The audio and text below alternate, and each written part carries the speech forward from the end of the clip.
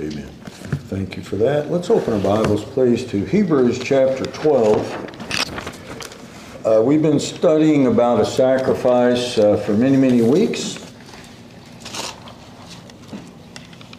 We're going to cover tonight the precept of that, which is to count the cost and considering Him. Hebrews chapter 12, we're going to start reading in verse 3, and we'll read down through verse 11. Hebrews chapter 12 and verse 3. For consider him that endured such a contradiction of sinners against himself, lest ye be wearied and faint in your minds. Ye have not yet resisted unto blood, striving against sin. And ye have forgotten the exhortation which speaketh unto you as unto children. My son, despise not thou the chastening of the Lord, nor faint when thou art rebuked of him. For whom the Lord loveth, he chasteneth, and scourgeth every son whom he receiveth. If ye endure chastening, God dealeth with you as with sons. For what son is he whom the Father chasteneth not? But if ye be without chastisement, whereof all are partakers, then are ye bastards and not sons. Furthermore, we have had fathers of our flesh which corrected us, and we gave them reverence. Shall we not much rather be in subjection unto the Father of spirits and live? For they verily for a few days chastened us after their own pleasure, but he for our profit, that we might be partakers of his holiness. Now no chastening for the present seemeth to be joyous, but grievous. Nevertheless, afterward it yieldeth the peaceable fruit of righteousness unto them which are exercised thereby. And so look at verse 3 again. It says, for consider him. I want to talk about that tonight. Consider him. And what does that really mean? And what is the context of this exhortation? Let's pray. Father, we yield your Spirit. Pray that he'd lead and guide us as to what to say, how to say it. That you'd control our thought processes, that you would cause your Spirit to work mightily.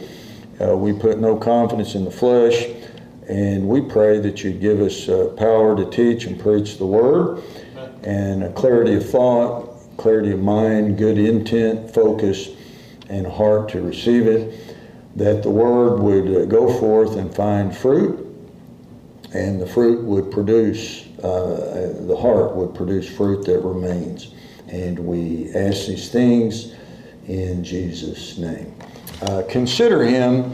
I could call this underbidding the contract, and I'll talk about that a little later. If you've ever had somebody put in a bid, maybe you had remodeling or something like that, or maybe you've been a contractor yourself, or you've subcontracted. I've done all these things. It's very important. But the context of this is chastening. So chastening has the precept of ownership. When you receive Christ as your Lord and Savior, you are forfeiting ownership of your life. A lot of people don't like this. They don't want to accept it or believe it. True Christianity, it says you are bought with a price. Right. Therefore, glorify God in your body and your spirit, which are his. Amen. So if God owns you, you are a son born into the kingdom, born again by the incorruptible word of God, the seed that liveth and abideth forever. You then become a son. So then you carry the name of God, and therefore his reputation is at stake through your life and your behavior. And thou shalt not take the name of the Lord thy God in vain. So now his reputation is at stake. You're called by his name. You're a part of the lineage in the kingdom.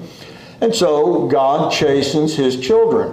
So we need to remind ourselves the difference between punishment and chastening.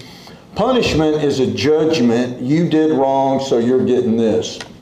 God doesn't do that. God loves his children. He chastens us.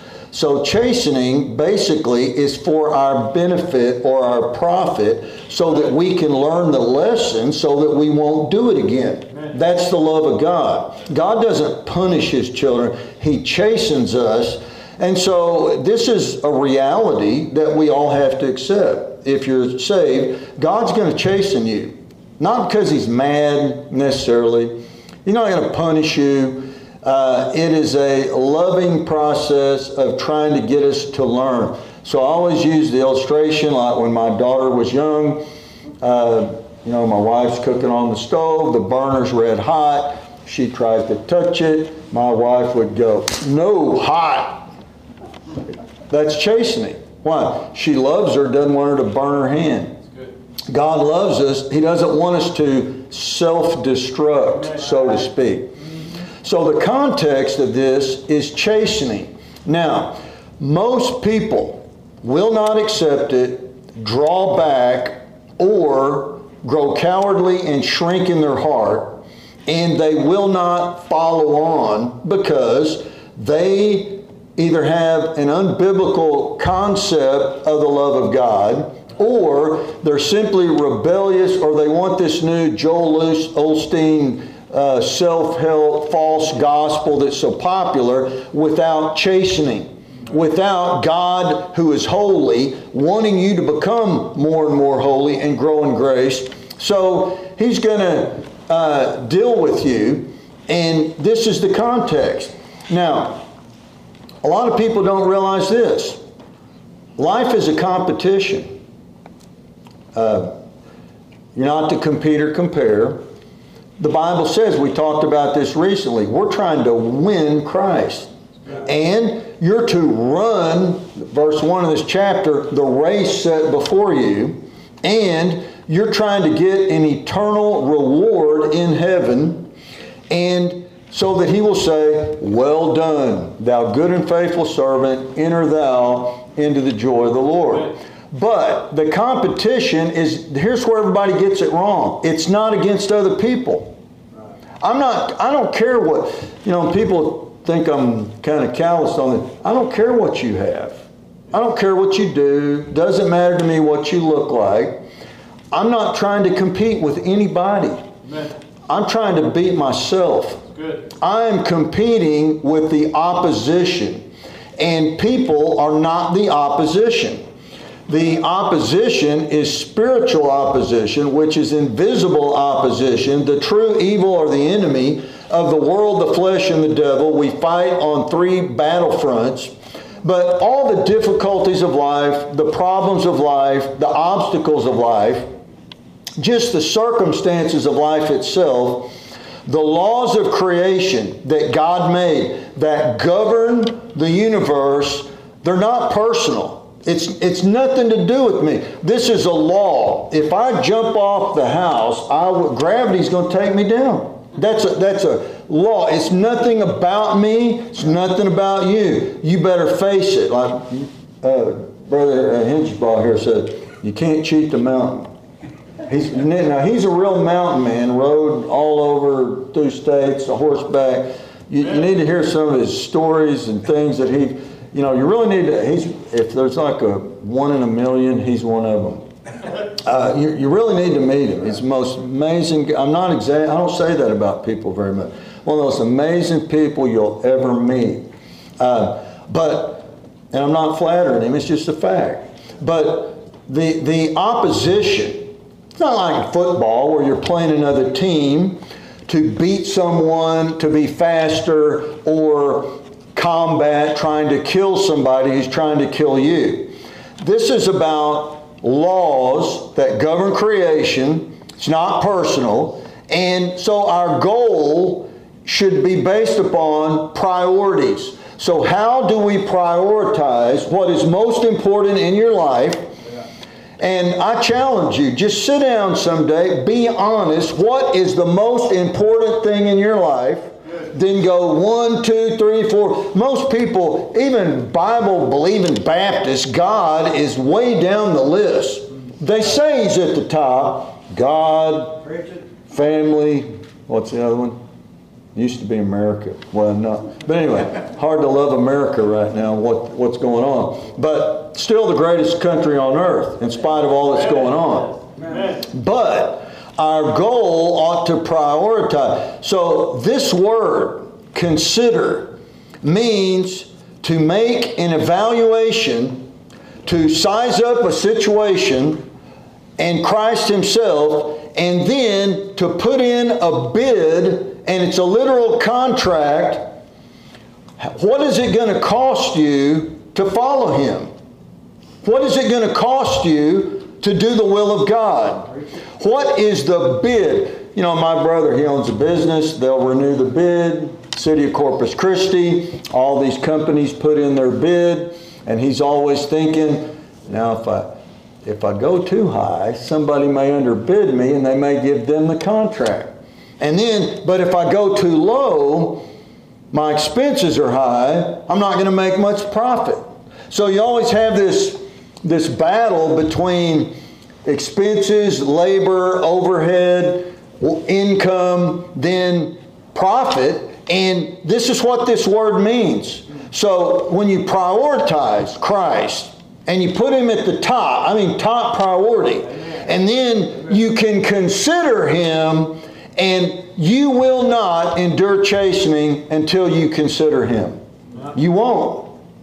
I've seen so many people burn out, turn back, look back, quit, backslide, compromise, sell out, give up, burn up, literally. Why? Because they don't want to count the cost of making the bid. And it takes some time, by the way. I'm thinking this over here. You know, I don't know my overhead. Here's my expenses. Is this a write-off? I mean, what will I get? What can I sell? Can I buy cheap? You know, buy cheap, sell high. That's the goal, right? Make a profit. And then sometimes, like, you know, I was taught by a collector one time, old-timey guy. He said, my greatest acquisitions at the time was the most difficult decision of my life, and it cost me the most. And I might even had to get a loan for it, and I sacrificed. But later on, I look back, it was the greatest thing I ever did. Because I knew I might win or lose, but I valued it so high, it was worth the risk. The risk. And then I've heard other people say, you know, I paid too much for that. I'm going to take this stuff, been sitting there, I can't sell it for a while. I'm going to count my losses. I'm going to sell it at a loss. Why? Because they can sell it at a loss, then take that capital, go buy something else, a better buy, and make a lot of money on that. That's the way you do it. And you got all these people that they paid too much because they made a bad bid and they didn't consider, and then they can't liquidate, and then they're greedy and they just sit there and they say, well, I can't sell that, so they'll put too much percentage of a markup. It's not realistic in the real world. You know, some of you know what I'm talking about. Some of you have no idea what I'm talking about. But it's a way of looking at it. So, you know, if you're married, you consider your wife above all others. It's even in the vows. You better. You better. Christ, your best friend. There's a friend that sticketh closer than a brother. Right. He should have more consideration than just average people, or even acquaintances, or even friends, but not a really, really good, loyal, lifelong friend. And if you have one friend, true one, you have more than most people. I fully believe that. If you got one real disciple, you've got more than most people will ever have. And, you know, the more money you get and the more power you get, the less you know their motive. Are they really your friend? So, in the text, this is likened to a contractor bidding a contract. So, you are the contractor. Your business is your life. You have free will. You have volition. You can make decisions. You have your resources, your energy of your life, your family, your assets, and you need this contract. You're going to put in a bid. Now, Christ is the contract. The will of God is the job, so to speak, and you have to decide, what are you willing to bid wisely to get the will of God in your life? I have to decide this for me. Right. You know, like I'd love to travel and do all that. I can't. I bid a contract. I'm fulfilling my contract. A lot of things that, some of us have to get to do, others can't. When you get married, you say, I do, and you did. And it's till death do us part, and you better bid it up. You better count the cost. Till death do us part. We live in a world today where most people, their word doesn't mean very much. We all know that. So the Bible word is consideration. And the Bible says we should consider the poor. Now, I always try to consider the poor. Does that mean I give them money every time? No, I don't. Very seldom, but I always consider them. You might have heard the story. There was a guy down at HEB, will work, need help. People were handing him money. He was making $2,000 a day mooching. Wouldn't get a job, lazy loafing bum, living off the good nature and generosity of others. And I always think about when we see somebody standing there. And, should I give them what? I try to have spiritual discernment. My brother and I were in Santa Fe a few weeks ago. Time flies. This poor woman sitting there, she has a hunchback, and she has a sign up. I said, well, we'll give her a little money, and I'm going to give her a tract. I said, you got to read this gospel tract, or I'm not giving you any money. This is what she did.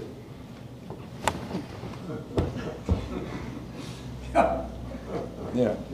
I remember one time we were going into the Museo show at the railroad.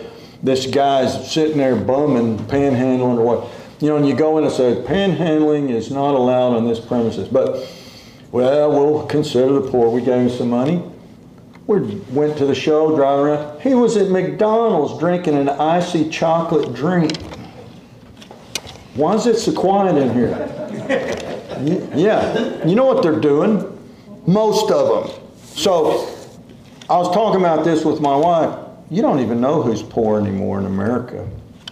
Because of all the government help and our high standard of living. You always consider them, though. Right. Do they need help? How much should I prioritize this person? So we should all be considerate of others and be aware of their needs and prioritize. And in the last days, you have a real lack of Bible consideration. You have a lot of political correctness, a lot of government giveaways, all that kind of stuff, socialism, but then very little true consideration. So, what does this text tell us? Number one, looking unto Jesus. You got to look at Him. Don't get your eye off Him. If you start looking at people, they'll let you down every time. They'll disappoint you every time. Don't depend on people. Now, if you get a loyal, dependable one, you've really got something. The faithful few, we call it. And then it says, we are to run the race set before us.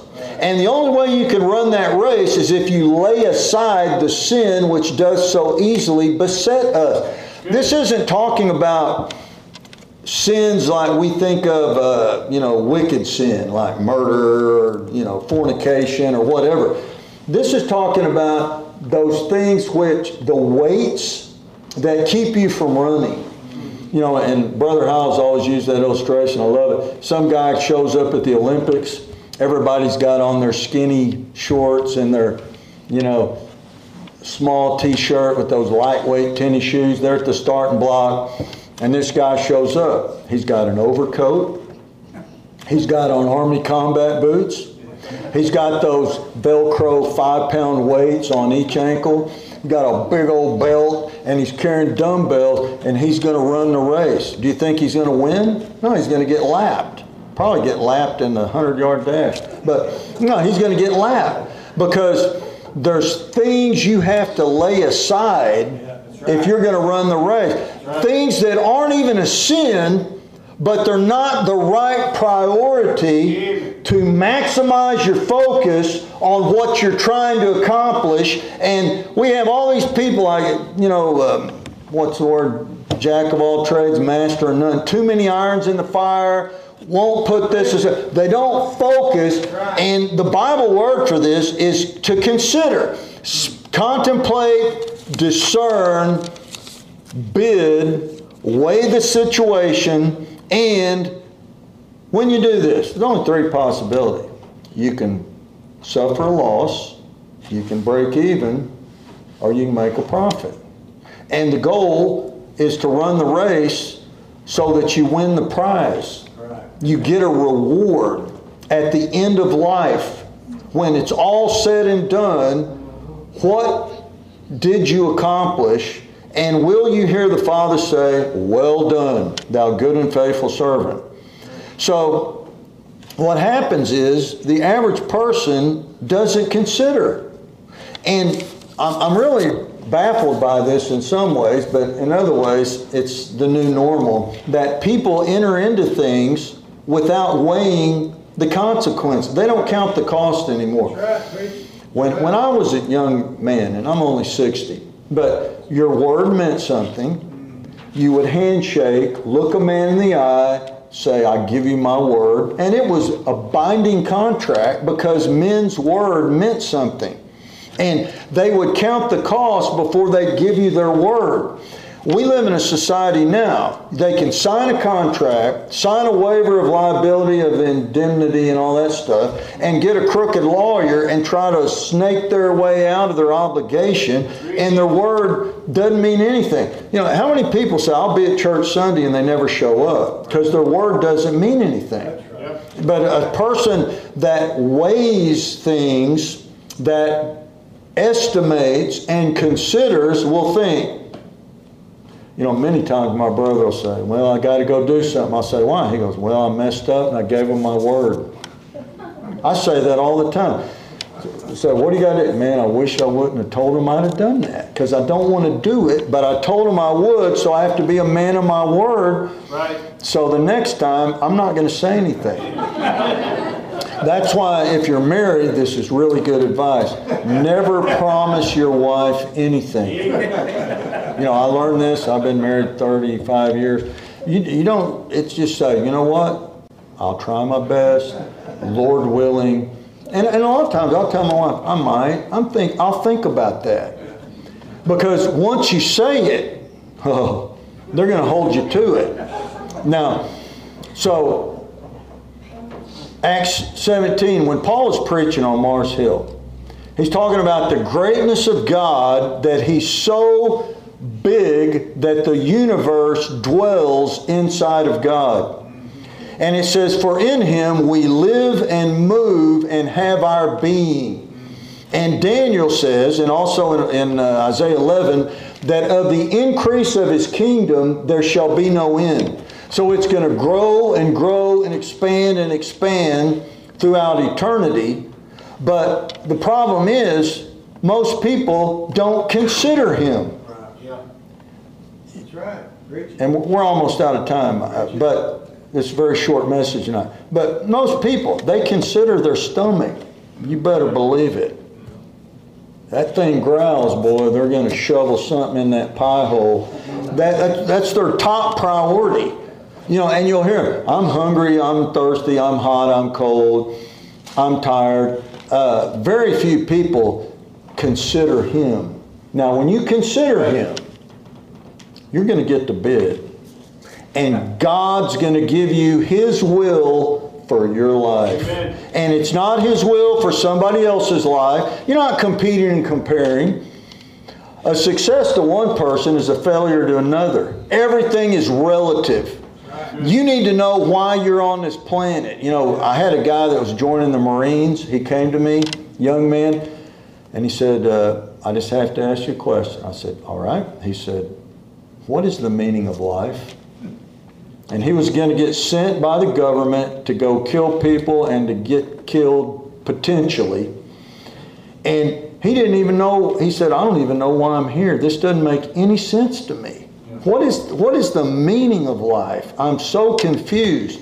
He grew up in the hill country by Reagan Wells, and he made it through, came back, got married. But the point is, most people have no goals.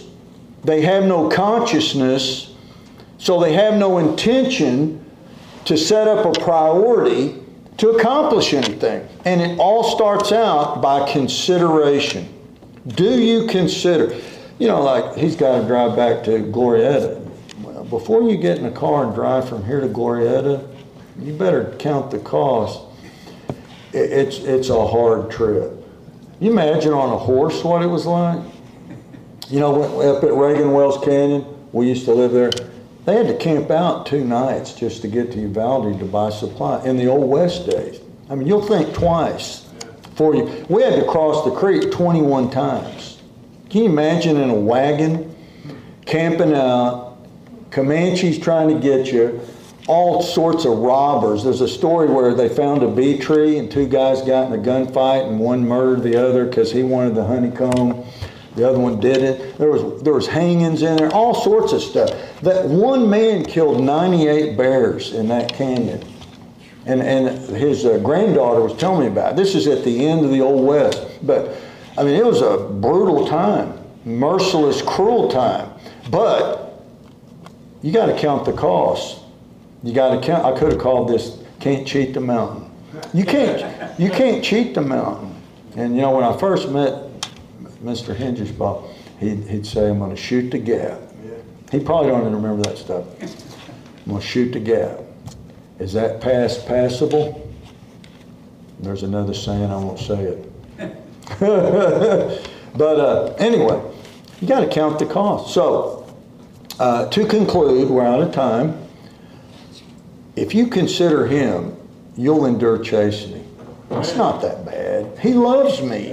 He loves me. You know, you might twist your ankle or hurt your back a little or suffer a little loss, or somebody may teach you a lesson that you needed to learn, and God will let them in your life and chastise you. Or he may let you fall on your face. He might let you get embarrassed. He loves you. But if you trust him, what does it say? We commit the keeping of our souls unto him. He's a loving Heavenly Father. He knows what's best for me. I trust him. If he's providential and sovereign, he will only allow into my life what he wants. What is there to be afraid of? If God be for us, who can be against us? All right, let's stand, please. All right, remember, RU is Friday night at 6. If you never tried it, why don't you try it one time? There's good food, fellowship. The women and the men split up and talk about issues. It's really good. It's really, really good. I really recommend it. And then remember, Saturday morning, 10:30, we meet here to go soul winning. Sunday school is at 10 o'clock, and pray for all the different classes. Had a really big crowd last Sunday, by the way. Praise the Lord for that. A really big crowd. And then pray for one another. You know, it's real sad, all the things happening out there. Consider one another. It says, consider one another. So as we leave, don't forget about each other. Consider. Think about what are they going through? How can I help? I need to empathize. I need compassion. All right. Oh, if you want to sign up for the dove hunt, sign up sheets in the vestibule. Amen. All right.